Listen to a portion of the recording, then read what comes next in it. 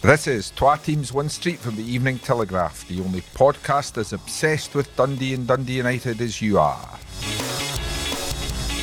This week, after demolishing Jags, will United level Lichties?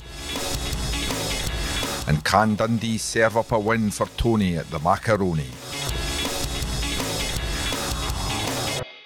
Hello, and welcome to this week's edition of Twa Teams One Street. I'm Tom Duthie, and podding alongside me today are George Cran. Hello. Alan Temple. Hello. And Graham Finnan. Hello, everyone. Right, guys, as you know as well as I do, the lift's off, so talk among yourselves while I recover. 7 floors, easy. Just the 7, eh? I'm old. Which, talking of high numbers, I told you United would win the league in October, Alan. Yeah, I didn't see that one coming at the weekend. To be fair, I didn't think they would lose to Partick Thistle because I think it would take a very, very, very brave person to predict that Dundee United are going to lose any game because they don't tend to concede goals, which makes them unlikely to lose games. But I certainly didn't see a 5-0 victory coming. And to be fair, Jim Goodwin, as everyone knows here, as managers tend to be after a heavy win, was quite conciliatory. He's not wanting to rub it in too much, and you tend to get praised for the opposition a lot more after the team's won, say 5 or 6-0. There is an unwritten code of honour that you always say, it could have been closer. Exactly, 100%. And everyone's going, no, could have been more. So he was at pains to say it wasn't kind of a 5-0 game, and to an extent Thistle did capitulate, but they were forced into that position by just how much momentum Dundee United built over the course of that game. They thoroughly deserved their lead in the first half, and even when Thistle came into it slightly towards half-time, it was still Dundee United that hit the bar through Tony Watt. They had the potency, the cutting edge in the final third to actually turn that possession into goals, and in the second half, really clinical. Scott McMahon's getting so high up the pitch these days, is really good.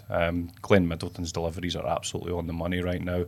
Central midfield of Sibbald and Docherty is outstanding. They deserve a lot of credit because United basically went to a orthodox 4-4-2 at the weekend, which, as we know, gives this two in the middle so much work to do, especially away from home. Orthodox back four. Kevin Holt scored a hat trick.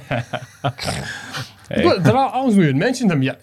I know. I was going to give it the big finish. Sorry. So, behind those guys, Kevin Holt allowed to step out, and evidently allow him to step out at your peril, because he can, as he said himself, Aaron Muirhead kept backing off him, thinking that he was the lesser of the two evils because he was trying to keep hold of Louis Moult, but not the lesser of the two evils on that occasion, smashing it in from 30 yards, and one of 3 goals he scored, obviously. I find your description from a Partick Thistle point of view a strange one, because if you remember when Kevin Holt signed, the one thing that we questioned was his defensive ability, which has been outstanding.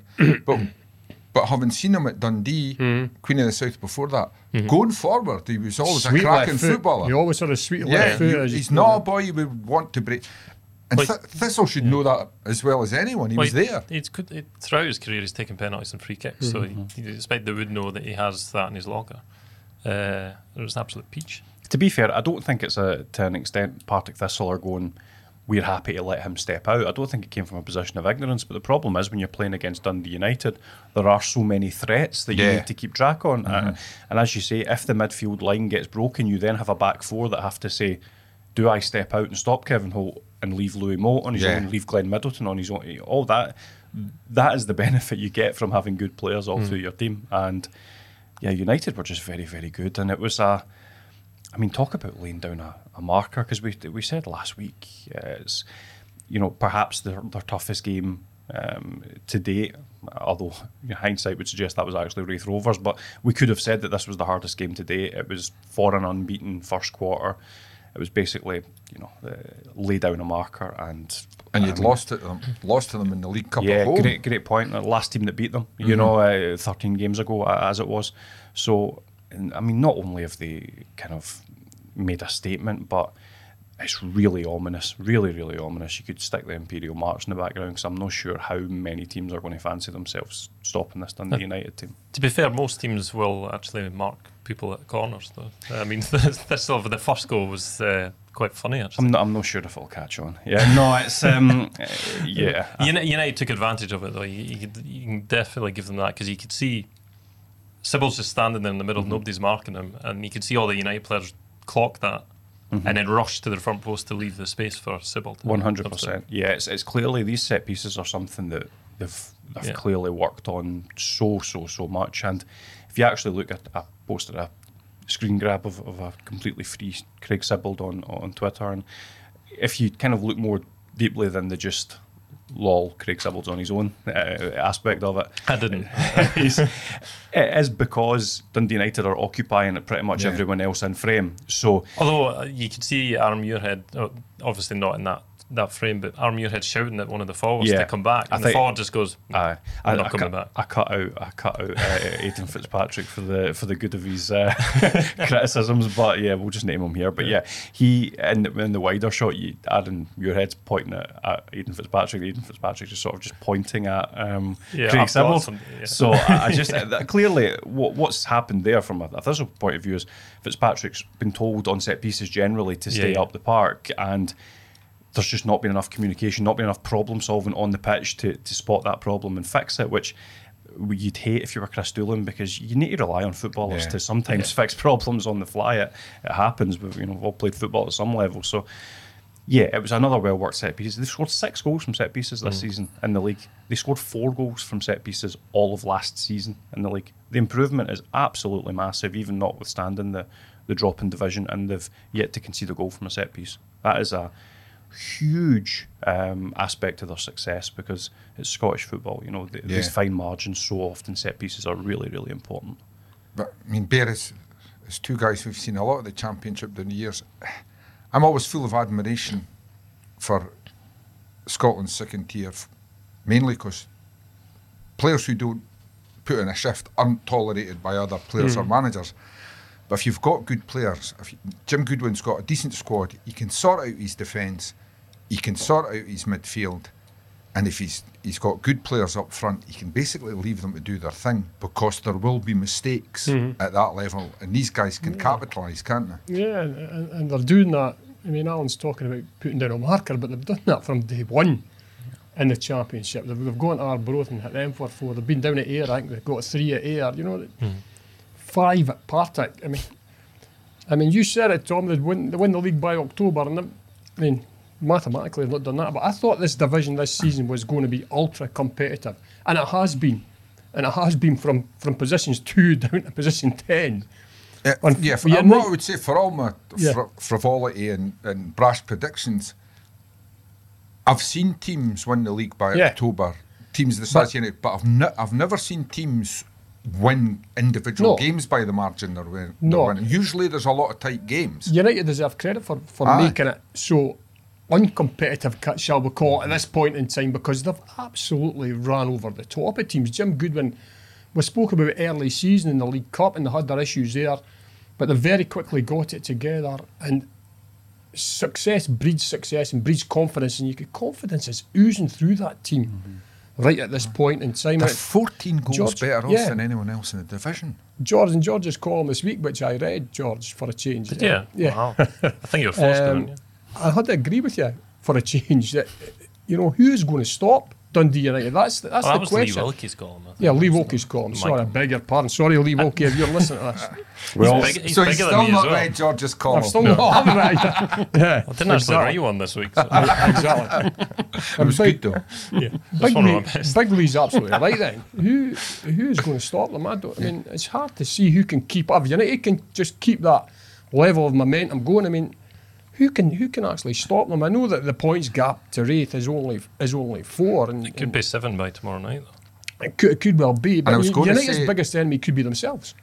Wraith have got. We should point out that Wraith have got a game in hand, but the team in that division that doesn't mind the odd postponement is Dundee United, because they've got the squad. Any team normally in the Championship will tell you they don't want to fall 3 or 4 games or 1 or 2 games behind, because if it gets into a period of playing 3 games a week for a month, they don't have the squads to cover that. So they'd all rather play their games and get their points on a Saturday. I'm not having games in hand at all as a benefit in this division. I'm really not, because also for the fact that you can say we've got 2 games in hand, for example, but there's no other team that has remotely the consistency that Dundee United has. No other team can say we're going to win 2 in a row, 3 in a row, because it's just not happening for any other team other than Dundee United. Dundee United are on a 13-game unbeaten run in all competitions. The longest unbeaten run any of the other teams in the Championship have put together is Arbroath with 5. I mean, there's just no team that looks like they can put together that sort of a run. And for all we're talking about their attacking intent, see the 4 goals they've conceded in league football, it's the best in Britain. There's not a team in British football that has conceded so few league goals this season, and that's the platform for me. I think you've got enough attacking players that you can basically say, if you do your work in the final third, you will score a goal over the 90 minutes, but are you good enough to score against this team? And see that spine of Docherty and Sibbald with Holt and Gallagher behind them and Jack Walton behind them, I don't see where the goals are coming. They'll have bad days. To play players with little defensive responsibility, because he's back 5 or 6 are doing it, aren't they? I mean, to an extent, although I would say, I mean, they do work a hell of a shift, United's attacking players. I think basically Jim Goodwin doesn't allow anybody not to do a defensive shift. But in terms of the quality they've got back there, it's just such a hard team to score against. And psychologically, teams in that division will be looking at that goal difference and they'll be going into games thinking, I'm not sure, we can hit the net. I'm certainly not sure we can win. They'll have bad days. I don't think they'll go through the season unbeaten. There'll be an off day every now and then, but I just don't see where a collapse is coming from that I think would be needed at this point. I mean, I mentioned something in my stuff on Sunday, and a kind of an assist is due to this podcast because it was the last season, I think, repeatedly. Kind of Robbie Nielsen's Dundee United was cited as the sort of benchmark for a flying start when we were talking about Dundee trying to build some momentum, and I think we've probably mentioned at the start of this season as well. This team is now outstripping Robbie Nielsen's. From 9 games, Robbie Nielsen's team had from the first 9 games they had 18 points. This team has 21 points. What I would say about the difference then was that Robbie Nielsen started building a team 6 months earlier. Jim Goodwin has put together that team over the course of the summer months. So it's an amazing feat to get to where they are. And you've got to give credit to Raith Rovers, I think, for just hanging in there, because they are only 4 points behind. They've got a game in hand. But you look at what United have done. They've opened up, down to 4th spot to Airdrie, an 8-point gap already. Yeah. We're only through the first quarter. It's just unheard of. And if they do that again in the second quarter, there just simply won't be any stopping them. Yeah. Of the occasional off day or not time, they'll have so many sort of points in the bag. Says that, you look at Partick are 7 behind, Airdrie are 8 behind. That's the sort of promotion possible places filled. As Alan says, the consistency of the rest means that's even if United don't win 3 or 4 games, those teams might not be level on points with them, and you don't see United going 2 games without a win, never mind a prolonged run. So, maybe the one danger you would always cite in this situation is complacency, but it's a new team, it's a determined manager, and however many points, we saw this at Hearts with Robbie Nielsen, when fans were calling for his head even though they knew they were getting promoted. You've got to look good, because your support are looking now. Already, there'll be supporters saying, how's this team going to do in the Premier League next year? So you've got to keep performing, don't you? Yeah, sorry. I think the good thing from Jim Goodwin's perspective is that he will have had concerns over what if Lee Moult gets injured? What if one of the defenders, Kevin Holt, gets injured, Declan Gallagher gets injured. But what we've seen from United over the past few weeks is it's not a one-man band by any shadow. Players are stepping up left, right and centre. Defence is being pretty consistent. But if the forwards don't score, somebody else is stepping in. We've also seen the emergence of a couple of really promising young players. Kai Fotheringham, I think, has really come on. He looks as though he's determined to be a fixture within this United side, and he's going to have to play to keep in there. But it's amazing how United have gone from going, where do we go, to Jim Goodwin going, he's quite comfortable. If somebody goes out of form or gets injured, it's not the end of the world. And you mentioned the defence, the forwards have been great, but for Alan Temple, the midfield would be forgotten. But it's a hell of a midfield, isn't it? They don't let the other team play. Yeah, Ross Docherty, I think, is up there for signing of the season. I think people will probably look at Declan Gallagher, Louis Moult, Kevin Holt, obviously, but I just think when you combine his performances on the pitch, intelligence, awareness, filling gaps, playing through the lines, a lot of defensive midfielders can, and I'm not bemoaning it, but can be sideways, simple passes. Ross Docherty tries to break the line with his passes, he gets the ball forward, and the role that he's doing behind the scenes as captain as well, I know he's an absolutely massive influence in sort of, running that dressing room and making sure it's a good place to be, and I think he's been absolutely magnificent. Nothing short of that. I feel a tad, I don't know, I find it slightly embarrassing that I didn't realise quite how good a player he was. But he's certainly shown that now. He's stepped up to a better team. I feel for lads like him, because I often feel it's easier for a Premier League manager looking for a player in any position to go, fans of, especially summer signings. Go and I've none. I love foreign players, but go and sign a foreign player that nobody's seen, and say, well, we've got a special guy here. Whereas there are guys in the Championship and League One who would definitely do as good a job, but there isn't that wee bit of glamour around them when you sign them. They don't sell season tickets, do they? Yeah, good on Jim Goodwin for spotting that slightly higher ceiling. I think that's probably the mark of anybody can watch a game and say he's a good player, he's having a good game, he's having a good game. But I guess a good coach and a good scout, they're the ones that can say they do this well, they do this well, they do this well. So here's what they could do, and I think that's what Goodwin's done to an extent with guys like Kevin Holt and even Liam Grimshaw, who's another one, just quietly been very, very good. He's actually seen that, do you know what, they might not be internet supporters' ideas of a great Dundee United player, but do you know what, in my team and what I want them to do, they can have a higher ceiling, and he deserves a lot of credit for that, because I don't think anyone expected, for example, the season we've seen out of someone like Kevin Holt, or to an extent Ross Docherty, and that's testament to them for stepping up and testament to the manager for seeing that they could step up. He's also been able to sell the club to these players, because let's be honest, they've moved from clubs within the same division. Partick Thistle were a whisker away from being a Premier League club last season. Yeah, and people don't realise, and I think it was Docherty in particular said all the right things about the size of Dundee United. But if you're past 25, you've got one or two kids and a mortgage, you might not fancy travelling up 2 hours every day to training or moving house. So it's not just the size of the club that's a factor. And I was just going to sort of jump on a point that Alan made. I must admit, in all my time in football, the people I was most in awe of were scouts, particularly with young players that could go and look at someone and say, he can play. Yeah, he can play at a much higher level, because it's a hard thing to do. Yeah. But I mean, it's something Jim Goodwin's obviously got. You've seen it. I'll mention Kevin Holt again, because he was the man at the moment at the weekend. I mean, he's come up on a 1-year deal, which is a massive gamble for him to take that. But I mean, I saw it mentioned. It was mentioned in some of your stuff, Alan. But you just wonder if now Dundee United will, maybe it's a bit early, but will very quickly say he's already shown what he can do, and it might be worthwhile getting him on a longer contract. Well, I mean, when Jim Goodwin's talking about him potentially strolling it in the Premiership, then that logically means that he wants him in the Premiership, and he wants to extend the deal because it's only up till next summer. So I think if you're Kevin Holt's agent hearing that, you're thinking happy days. Well, there we go. That's a verbal nice commitment. Christmas present. Yeah, but in all seriousness, that is the other aspect of this. See if United can keep just for maybe 2 or 3 weeks more, extend that gap to maybe 4, 7. I know it's already 4, but without the game in hand, 7, maybe even more.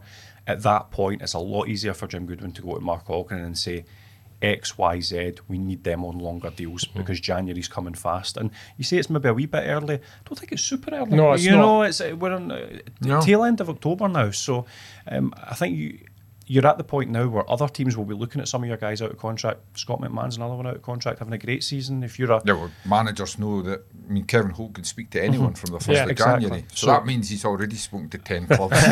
So I think you're looking at Holt, McMahon, Matthew Cudjoe. I think if they can get a little bit of that cushion in place there, then you could feasibly say, do you know what, Mr. Ogren, here's who I need. Can we get this done sharpish? And that's a lot easier to do when you can not definitively say, but you can say, do you know what? Look at the league table.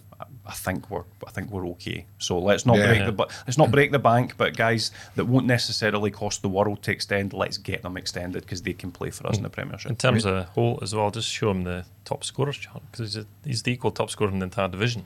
Yeah. At this moment, I think it might be Brian Graham and him. I think on 5. Bet that'll really annoy Louis. See if you've ever played for Queen of the South, George follows you like a stalker. Yeah. What did he have for his breakfast this morning, George? I don't know, but it's whatever it was. Whatever it was this morning. Can I have someone if the lift's not working next week so I can get up these stairs? But I was having a wee look at where his goals were this season. Obviously, he scored 7. Strangely, he's only scored in 3 games this season. Mm-hmm. He scored 3, 2, and 2 in another game. So if he gets one, better watch Get out. on him. Get on him to get another one. But I've got to say, I mean, the second one. I mean, you know it's your day when where did it happen? Yeah, inside the line, crosses the line. And what was Glenn Middleton doing picking up the ball for the penalty kick in the first place? There was absolutely no danger he was getting to take that penalty. I know, especially since Holt is the penalty taker. He's on a hat-trick and he's already the penalty taker. Because I was thinking back to, before my logic kicked in, I was thinking, do you know what? They've done what France should have done. When Benjamin Pavard was on a hat-trick, a fullback was on a hat-trick against Scotland, and Mbappe takes the penalty. I'm thinking, you've got to let the fullback get an international hat-trick. So I'm thinking, United have done the right thing, give it to Holt. And then I go, oh no, actually, he actually takes the penalties. So I don't know what Glenn was thinking, but now, since you mention him, Glenn Middleton, most assists. Especially since Glenn Middleton's 5'2" and Kevin Holt's 6'5".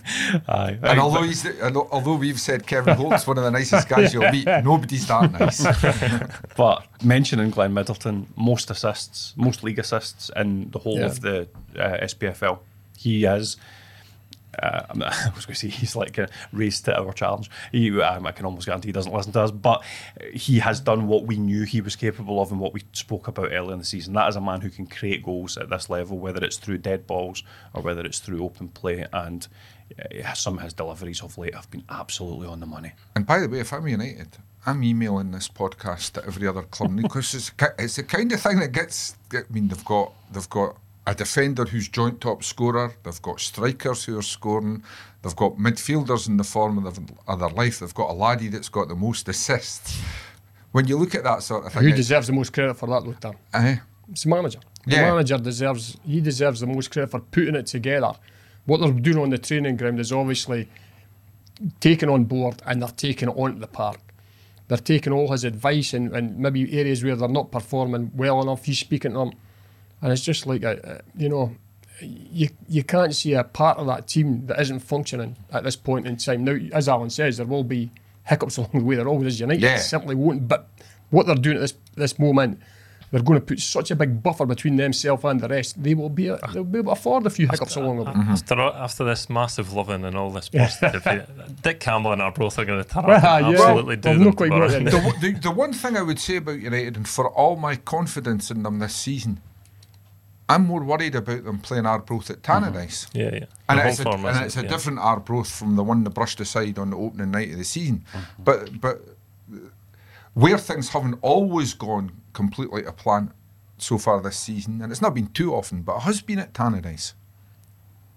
They've conceded what first goal a couple of times at Tangerines. It's been stodgy at Tangerines. I think they benefit from other teams feeling a slight onus to play a bit when they're on the road. Whereas at Tangerines, there's been a couple of hiccups, but even then, I mean, they've been okay at Tangerines. I'm kind of with Tam on this. I've watched enough football over the years I look at this and go, it's a celebration of the 100-year anniversary. They're wearing a one-off kit. They're on this run. They're going to get beat. It smacks of shock defeat, I must say. Dick Campbell's coming back after getting beat 4-0. So even if that happens, it doesn't negate anything that we've said. However, I would agree with Tam. I do have a wee funny feeling about this one, I must say. Even the celebration of the 100-year anniversary, I totally get what United are doing. If I was in the commercial department, I'd be beating a big drum about this 100-year anniversary. but it's a name change. It's not the club's older than 100 years. They changed their surname, if you like, 100 years ago. So the fans are a wee bit lukewarm about it. They're like, well, okay, but all the fans really want tomorrow's 3 points. Yeah, I think the fans are kind of warming to the occasion. I think they'll lap it up. I think more pertinently maybe is I can imagine Arbroath getting wound up by it all. They already are. Especially since they didn't want to move this fixture to the date of the anniversary anyway. They're all working during the day and having to come and play football. So that's another aspect of it. I think you're going to be playing an ultra-motivated Arbroath side who've been wound up by this pageantry already. So you can imagine them walking into the stadium and seeing all this pomp and ceremony and thinking, not for me. Yeah. Let's show them. And as I say, stranger things have happened than them actually winning it. But if United were to drop points, I wouldn't be pushing anything remotely like the panic button just yet. No, so, as I say, it will happen at some point this season. It is a strange thing about footballers, though. They do. It's something I discovered down the years. They hate being at someone else's party. Yes.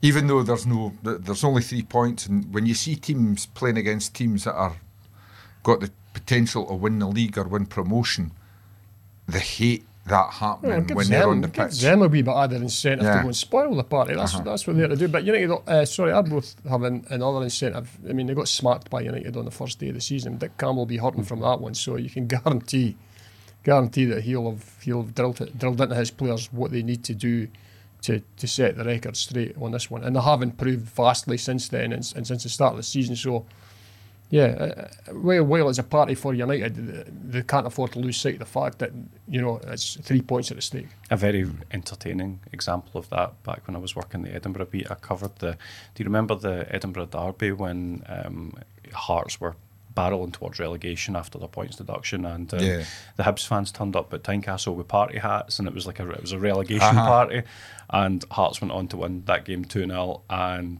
Hibs got relegated as well. That's probably the best example of that party pooper mentality. Hearts basically nothing to play for it. That swept them aside 2-0, and then Hibs went down as well. So you've got to worry about that Schadenfreude. And before we move on to the other side of the street, as you know, I've been away on a cultural visit of bottles of red wine. Another one? Aye, another one. There's another one coming soon. Where are you going soon? What? I can't remember. There's so many different places I've got to look. Sorry, I can't remember because there's too many bottles of wine. Unbelievable. But don't worry, it'll be Ryanair. George, why does it say in the notes for this week's programme, Johnny Russell lives up to big balls billing? That was just the headline. Have we got an over 18s section now? Yeah, the red triangle. I don't know what videos he's been making, but Alan's been showing them on the Courier website. Don't wing it my way. You're the one that compiles the notes. Only available after 9 o'clock in the evening. I'll take the PG version and simply say, a big congratulations to former United man Johnny Russell, who's a bit of a talisman over there in Kansas. We've obviously not seen him on British soil for a long time, but he's made himself a bona fide club legend over there for the last few years, and he's been in Kansas longer than Dorothy was. Boom boom. He scored a double to get them into the playoffs. So his boss Peter Vermes, let's say, praised his fortitude on the big occasions with that particular quote. So, and good luck to him and another ex-United man, Ryan Gaul, both in the post-season playoffs and going for the title over there. So a wee bit of interest there for all Arabs. Watch out for a feature in your Evening Telegraph coming soon. Absolutely, we all got to fill some pages. Lovely boy, Johnny. Great boy. A few players you'd be more delighted for when they have success, because he was a great kid when he was at United, and he was so hard working. And he's benefited from that, and whether he's got big balls or not, we don't. He's certainly got a big bank balance now. If he playing in the States, that's for sure. I thought Scotland discarded one criticism. Maybe have Steve Clarke. He discarded him a bit quickly. He was a great player to have in a squad. I think Steve Clarke, and it's totally his prerogative, 2 Euros in a row, he can do what he wants. He doesn't rate MLS. I think it's pretty obvious that he's not having MLS, which is totally his prerogative. Which, funnily enough, having lots of time on my hand as well as still going on trips, I watched the Beckham documentary on a well-known streaming channel. I don't know if anyone's watched it. You should see his face when he was on the bench for the first MLS game. He's just like, what the? He's looking at the standard of play going, what have I done? Are you reading that into David Beckham's face? Honestly, you could see he was agog at the standard of the game. It's one of the best bits of comedy I've seen on TV. Well, I mean, Leo Messi has gone over there and it's kind of preposterous. Said the same in Spanish. Yeah, it's kind of preposterous just how good he is by comparison. I actually quite enjoy watching MLS, but I don't think... In fairness, I think a lot it had to do was the way they structured the wages. You could only pay so much. And you could have a Beckham, but somebody on the documentary said one of the boys was a pool attendant during the day because that's all they could afford to get after they'd paid Beckham his money. They've got it a bit more sorted out now, and it's a decent standard. Although, it's still rubbish. Anyway, it's time to move over the road. That was the longest journey across Tannerite Street ever. We went to Kansas, Miami, but we've arrived at Dens, George. I can't believe you've described MLS as being rubbish and we're about to talk about this game. God, we've got a right to talk. Yes. That was a good segue. Talking of rubbish. Another dull Dundee draw. There was a long time waiting for this game and it really wasn't worth waiting for. But you could see both teams, I think, were rusty. Hadn't played in a long time. Why was it all the rain that made them rusty? Well, just not playing games. It was 3.5 weeks. It looked like 3.5 months that they hadn't played. I thought Dundee started off pretty well. I thought they looked much better than Ross County in the first opening stages, and then County had a really good chance with Simon Murray. He should have scored. Trevor Carson made a big save, another big save. Dundee maybe edged it, but a draw was probably. It was going to be a draw all day, wasn't it? It was just a really, I think Tony Docherty summed it up. It was a bit stodgy, it was a bit disjointed. A lot of the passes were short, a lot of the passes were long. Dundee's players, even guys like Owen Beck, his touch was off. I don't think the park helped. I think it looked fine, but it looked the way some of the players were going down, it must have been really soft, as you can imagine, with the amount of rain it's taken in certain areas, and I think Dundee did have the better of it. I thought when they tried to get going, Ross County were cute, and that's the way teams are in that league, I've got to say. I think Ross County had about 5 or 6 bookings. And I've got to say, it wasn't a dirty game, but they were all for little niggles and pullbacks and things like that. And there was no momentum to the game whatsoever. And, Dundee can thank their goalkeeper, Trevor Carson, for a couple of really good saves. The second one, where he closed it back with his hand, I think in the first half. It was behind him almost. And he closed it out, to keep them in the game. And to be fair, both sides put on substitutes. I think they had to, because, there was guys going down with cramp about 10, 15 minutes to go, and it just shows a lack of match action a lot of these players have been going through. And, but Tony and their Docherty defence as well. The last week or so, it's been you can train inside, but training inside's nothing like training it's not on the same. grass or astroturf outside. You can't put the same work in. It's not the same as again. And the positives from Dundee's point of view is Tony Docherty made changes. Pineda came on. We haven't seen much of him this season. First thing he does is gets his shot on target. Second thing he does is get another shot on target. That's what you want from your forwards. That's what he's got to do to get himself in the team. And he might have just done enough. He might have just done enough to get himself a start against Livio on Saturday. We'll have to wait and see. Second thing from Dundee's point of view is, well, you can't win the game. Make sure you don't lose the game. Yeah. Make sure you do. That's the most, because we've seen that in the past where, if you're not, Dundee will lose a soft goal and the other team goes up the road with 3 points. So they've got the point. 2 clean sheets on the spin. I'm quite happy with that. You can build on clean sheets, Tom. Clean sheets give you the platform to go and win games. And I think 2 seasons ago there was decent performances. Yeah. But they leaked goals every week. Absolutely. And they simply don't look like doing that. He's going to 3 at the back now. I felt Cammy Kerr could feel a bit hard done by. A wee bit, yeah. For Jordan McGee came on the right hand side of the 5. If you can imagine 5 at the back as a wing back, but overall it was a decent performance. I think in terms of the 3 at the back, I think if Portales is playing, I think it's going to be in 3. It just looks like I thought he looked very good. Very comfortable in a 3. He's very comfortable in a 3, isn't he? Yeah. That was the best I've seen him. I hadn't been entirely convinced in the few games that he had played, but you could see why. Yeah. Tony Dorkett's been so keen to get him in the team because he looked the part on Tuesday night. I've got to say, and Dundee have beefed themselves up this season, but County is still a big, powerful side. When you look at the County side from back to front, Jordan White, gives defenders. Well, he was quiet. It took about 60 minutes before I noticed he was playing. Well, he did eventually got the hook, but he's just a big, awkward guy, and they've got a few big lads at the back as well. They're not a bad side, but they didn't really show it. And none of the teams really showed it. I'm hoping that's it. They've got that game out of the way, and from Dundee perspective, we've got Livy on Saturday. The game, I mean, the forecast isn't great over the next 48 hours, but it's on Arbroath turf, so the game will be on, and maybe they might benefit from a game on Arbroath turf, being able to zip the ball about. I mean, it's not a county podcast, but I was surprised with their lineup, and I thought they went for solid and physicality because I was looking at their bench, and I thought their better footballers were on the bench. Guys like Kyle Turner, Scott Allardyce, George Harmon, Josh Shim, these boys can play. Brophy as well. Brophy can score goals. I thought they came to Dens Park with a slightly negative mentality. They had lost two or three games. Of course, it's maybe let's not leave here what a gap above us. I can certainly understand that, but I think with the form that Dundee are also on in terms of, obviously they're not doing badly but not exactly stringing wins together. I think if you're County, you've got to look at that at a game you could potentially win, and they pay decent money up there for all that they're reluctant to admit it. So I think I thought it was a little bit of a negative mindset from them. It was a game both teams could have won.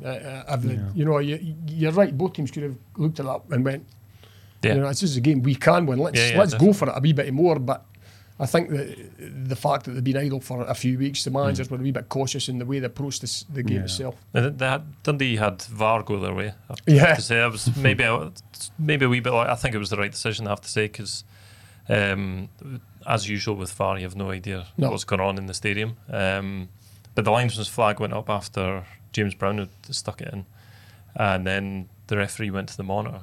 And it's the referee offside. Who was it? Colin Stephen. Colin Stephen. He was the referee at the Airdrie game, if you remember, George, right at the start in the League Cup, and I'm pretty sure he gave the penalty.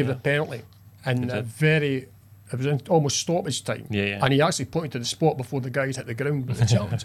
And I was waiting for him when he went to the monitor coming back and jumping up in the air and pointing to the centre circle for goal. So I was quite surprised when he went back. Maybe felt he owed Dundee one. Well, the expectation is when they go to the monitor that it's going to be changed. Obviously, that didn't happen. George, the decision's absolutely bang on. It is absolutely bang on. I'll tell you why. From a goalkeeping perspective, there's no way Carson fumbles that ball if Jordan White isn't there. Yeah, you can see the it only reason he fumbles that ball is because he thinks White's maybe going to get a touch and put it in. It's a near post, so he's sort of on his right foot.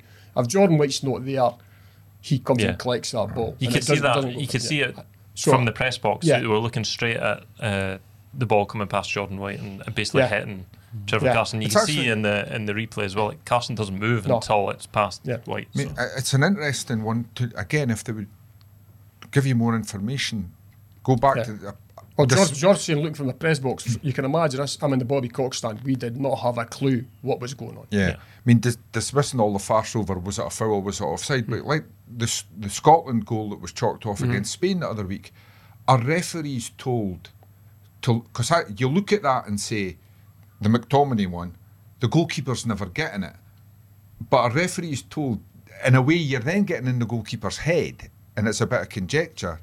Are the referees told to purely go by the position of the player who could be adjudged offside? Or do you have to then say, he was standing in front of the goalkeeper, but there could have been two goalkeepers in that net and it would have been a goal, so I'll let the goal? Or do they have to say, well, he's standing in the goalkeeper's eye line, whether or not it's an unstoppable shot, the goalkeeper can say, I'm obstructed. To an extent, it's the subjectivity is the problem. Because the rules, the laws of the game say interfering with play. That's the law of the game. The rules of the game. I mean, it might just be a help if they say, look, guys, we're not here to say whether or not a goalkeeper can save that. We're here to say, is he his eye, is the player in his eye line, is the player standing right in front of him, and that's enough, and then everybody would know. He definitely did. He tried to head of the ball. Yeah. So it's an active thing. Like if you are actively interfering with play, and that's an attempt to. I always think if a player makes a movement towards the ball, he's got to accept. I do think that it should veer more onto the. I'm sure Bear would agree. It should veer more into being inclined to disallow goals like that, because I think people can underestimate, if you're a goalkeeper, your decision making is affected by anybody that is not just directly in front of you. There's such a thing as peripheral vision. You know, so moves, and even funnily enough, in the Dundee game, I'd just landed and switched on the car radio. Carson's save, it was Michael Stewart and Callum Davidson, two good professional footballers in their day, both thought it was a goal. So how does someone who, people that have played think Carson's never getting that, sticks out his hand and saves it? Was that after the scene? At the time, they both the save in the first half, Carson saving the first half. They both said, how that's not a goal, we don't. That was a goal as far as we were concerned. And the next thing, he stuck his hand out and saved it. So how do you say to a goalkeeper, you could never have saved that? In terms of the decision making, I don't think they don't take into account whether the goalkeeper could have saved or not. They take into account whether the player has done something actively that has made the goalkeeper alter his thought process. Whether he could have hypothetically saved it is irrelevant. So, for example, McTominay's been disallowed. Keeper wasn't getting there. However, does the keeper stand out like a bit of a numpty? If still looking past, exactly, you know, he might make an attempt for it. So he has altered his decision making. Things like that, you hold. If they say that's the way we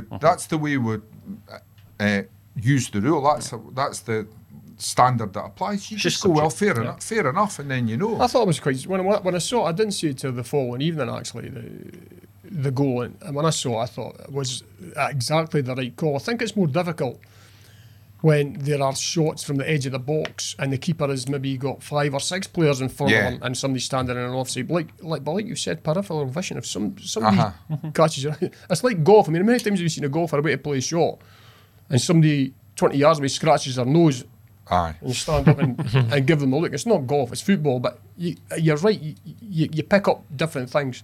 I think that was definitely, for me, it's a bang-on call. And fair play to Mr. Stephen as well, because I think we've discussed him a few times on this podcast. I don't think he's necessarily our favourite referee, but fair play. And to be honest, I don't really care as long as it was chalked off. It's a subjective call, and his decision-making has been good on that one, so fair play to him. Well, Ross County weren't too happy with it, though.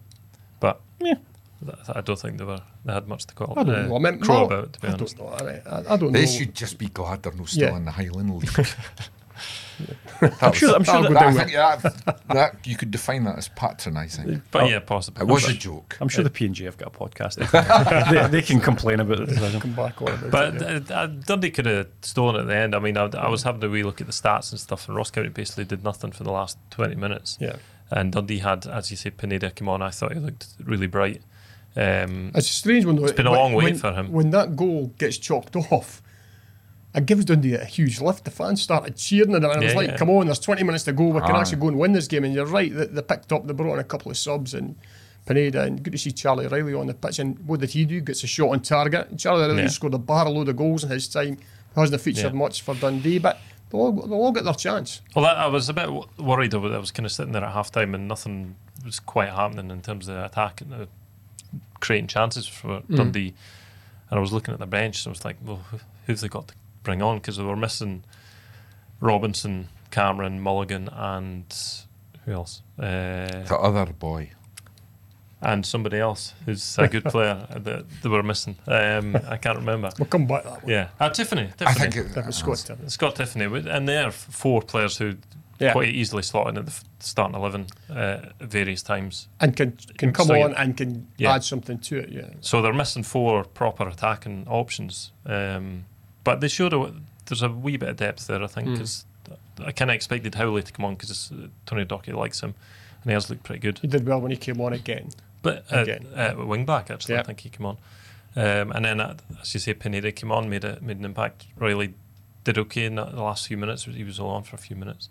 So it does look like they've got more than just maybe 14, 15 players to choose on. produce from that's decent. And we're focusing on the lack of goals. But I mean, concerning that is sometimes, like you say, the laddie's come on and had a shot. Pineda's come on and had a shot. As much as all the sort of coaching work you can do, sometimes you just need to say to guys, shoot.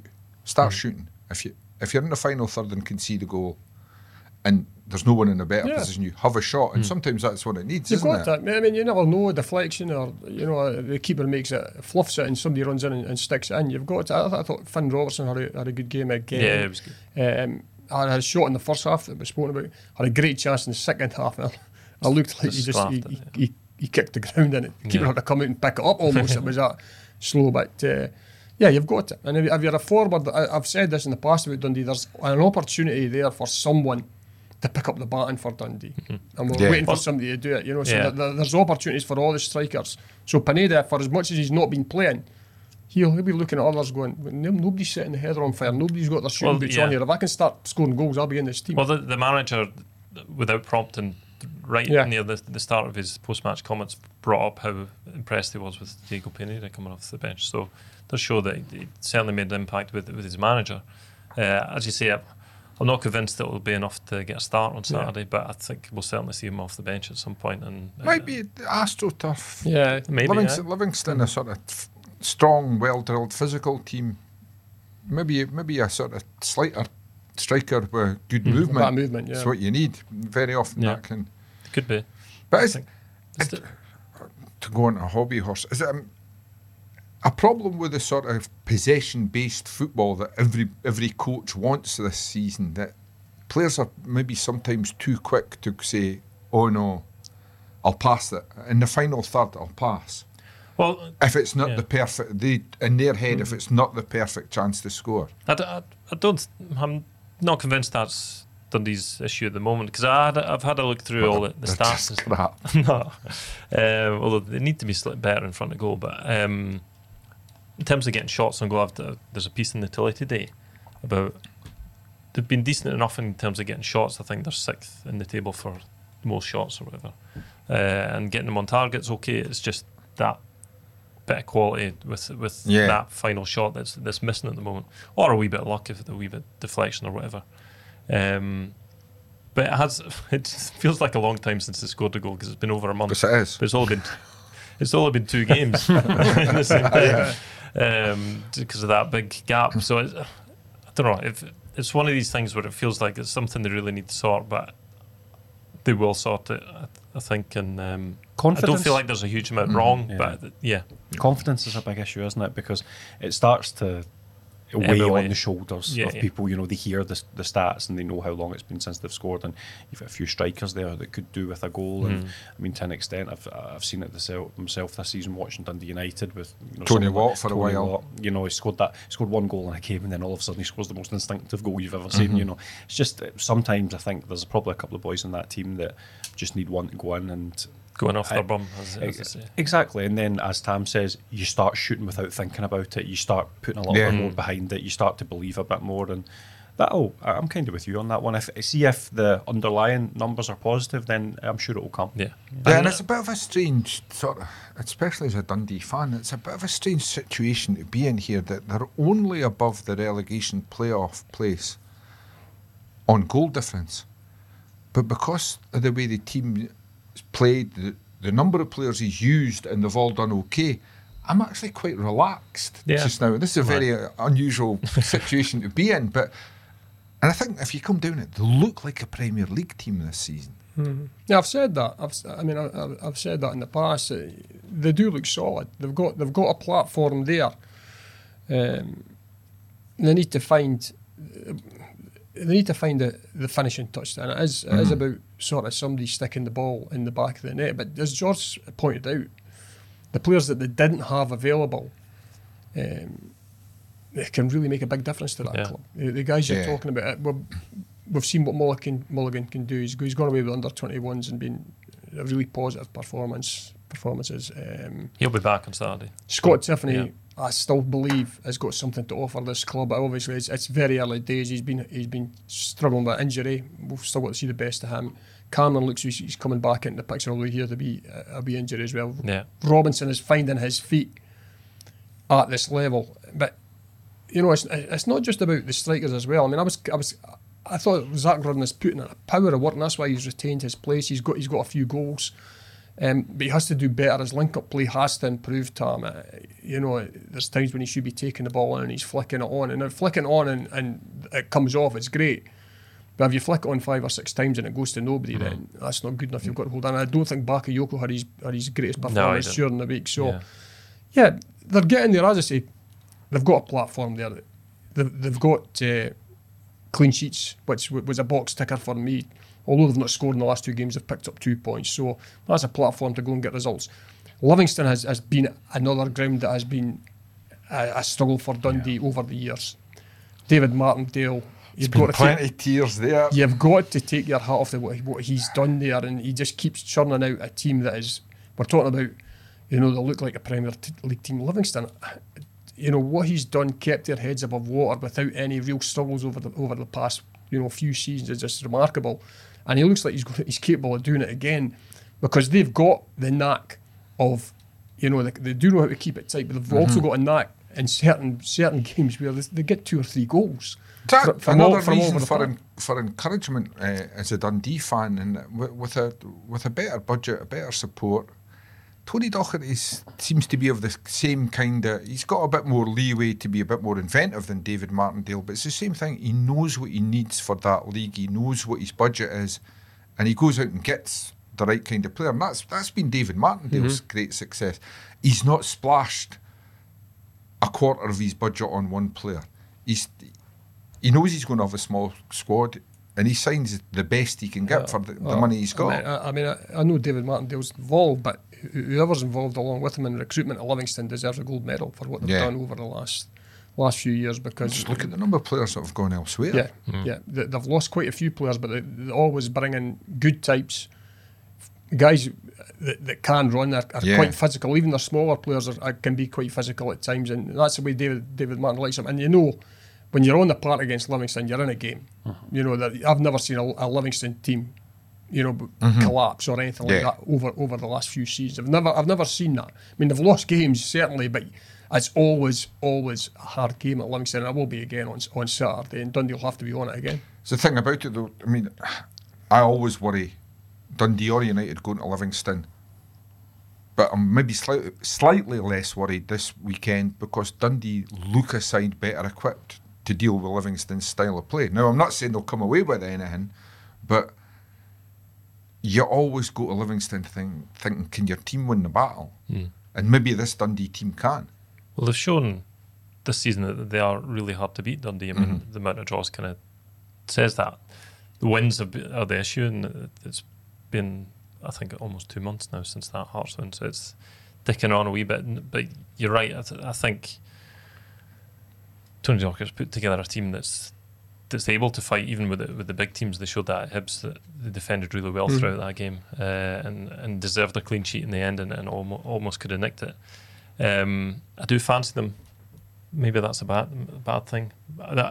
Talking about overall idea about Dundee, I'll be worried if we're talking in a couple of weeks and they've not got that win on the board with 2 games against Levy. I was just about to say that's the only thing that worries me looking at the league table, and it's an early worry now. You know, you're talking about 2 points and 3 point gaps, so you can't get too panicky just yet. However, you look at the teams that are just above them in the league, and they are teams that inevitably will rise up the table. Hibs and Aberdeen. Hibs and Aberdeen ain't staying there all season.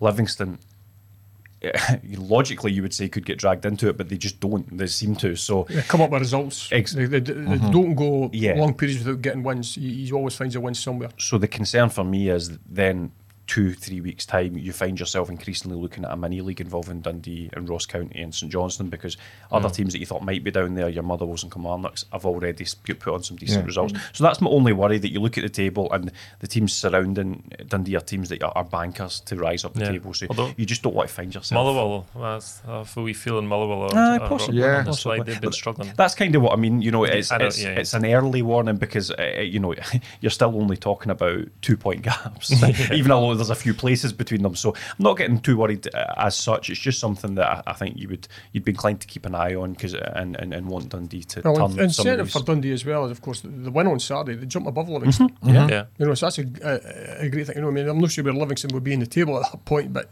you will jump above Livingston on Saturday if you beat them. And also got a game in hand, of course, which helps. But, and I think next week's actually a pretty decent week. I mean, it's 3 games in a week. It's tough. One of them being Rangers, but you had 2 games against the Livingston side. A Livingston sandwich.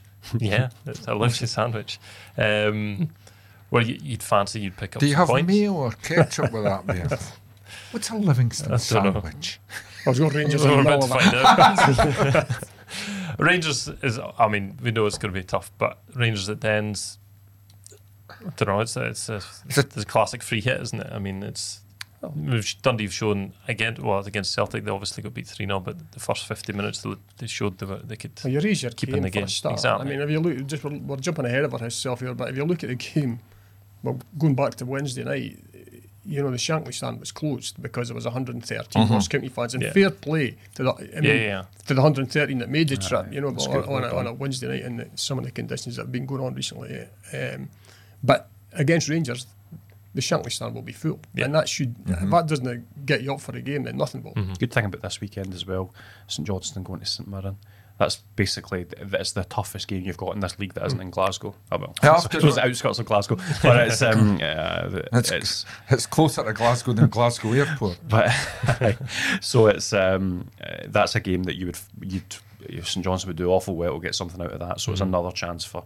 I know just finishing above bottom shouldn't be the sum total at Dundee's expectations this season, but a nice gap would be good. The strange thing about looking at the stats for the teams, the amount of shots that teams have had, St Mirren have had the second least in the entire division. Only St John's have had less than St Mirren. Incredible. Efficient. Deadly. I must admit, I'm with Alan. I look at that league just now and I see Celtic, and ironically it is the top 3, but I think Celtic, Rangers and St Mirren and think that's probably no points if you're playing one of them. It's tough, St Mirren... This looks solid. St Mirren are just such a difficult team to play against. They know they do what they do, and they know how to win games, which is maybe the wee thing Dundee have to add. But like I said, Dundee do need to get some wins quite soon, because I mean, Barry, you're always a great banger of the drum when you get up a point a game average over the season. But if you're doing that through draws, you can't afford defeats. No, but and that, you need to find wins, because you've just spoken about Celtic and Rangers, because you know they're the games that effectively getting anything from any of the 2 of them over the course of the season is pretty good. So they need to turn that up. Looking at the St Mirren St Johnstone thing, I'm worried about that. As a Dundee fan, you worry about that, because as St Johnstone went there at the tail end of last season, I remember Nicky Clark scoring in the 95th minute with an overhead kick to get a result. And while St Mirren are doing incredibly well, you know, it's you think that there's opportunities, as long as you're not. I always think if you're not playing the Old Firm effectively, there's opportunities to pick up points against anyone in this league if they're not on it.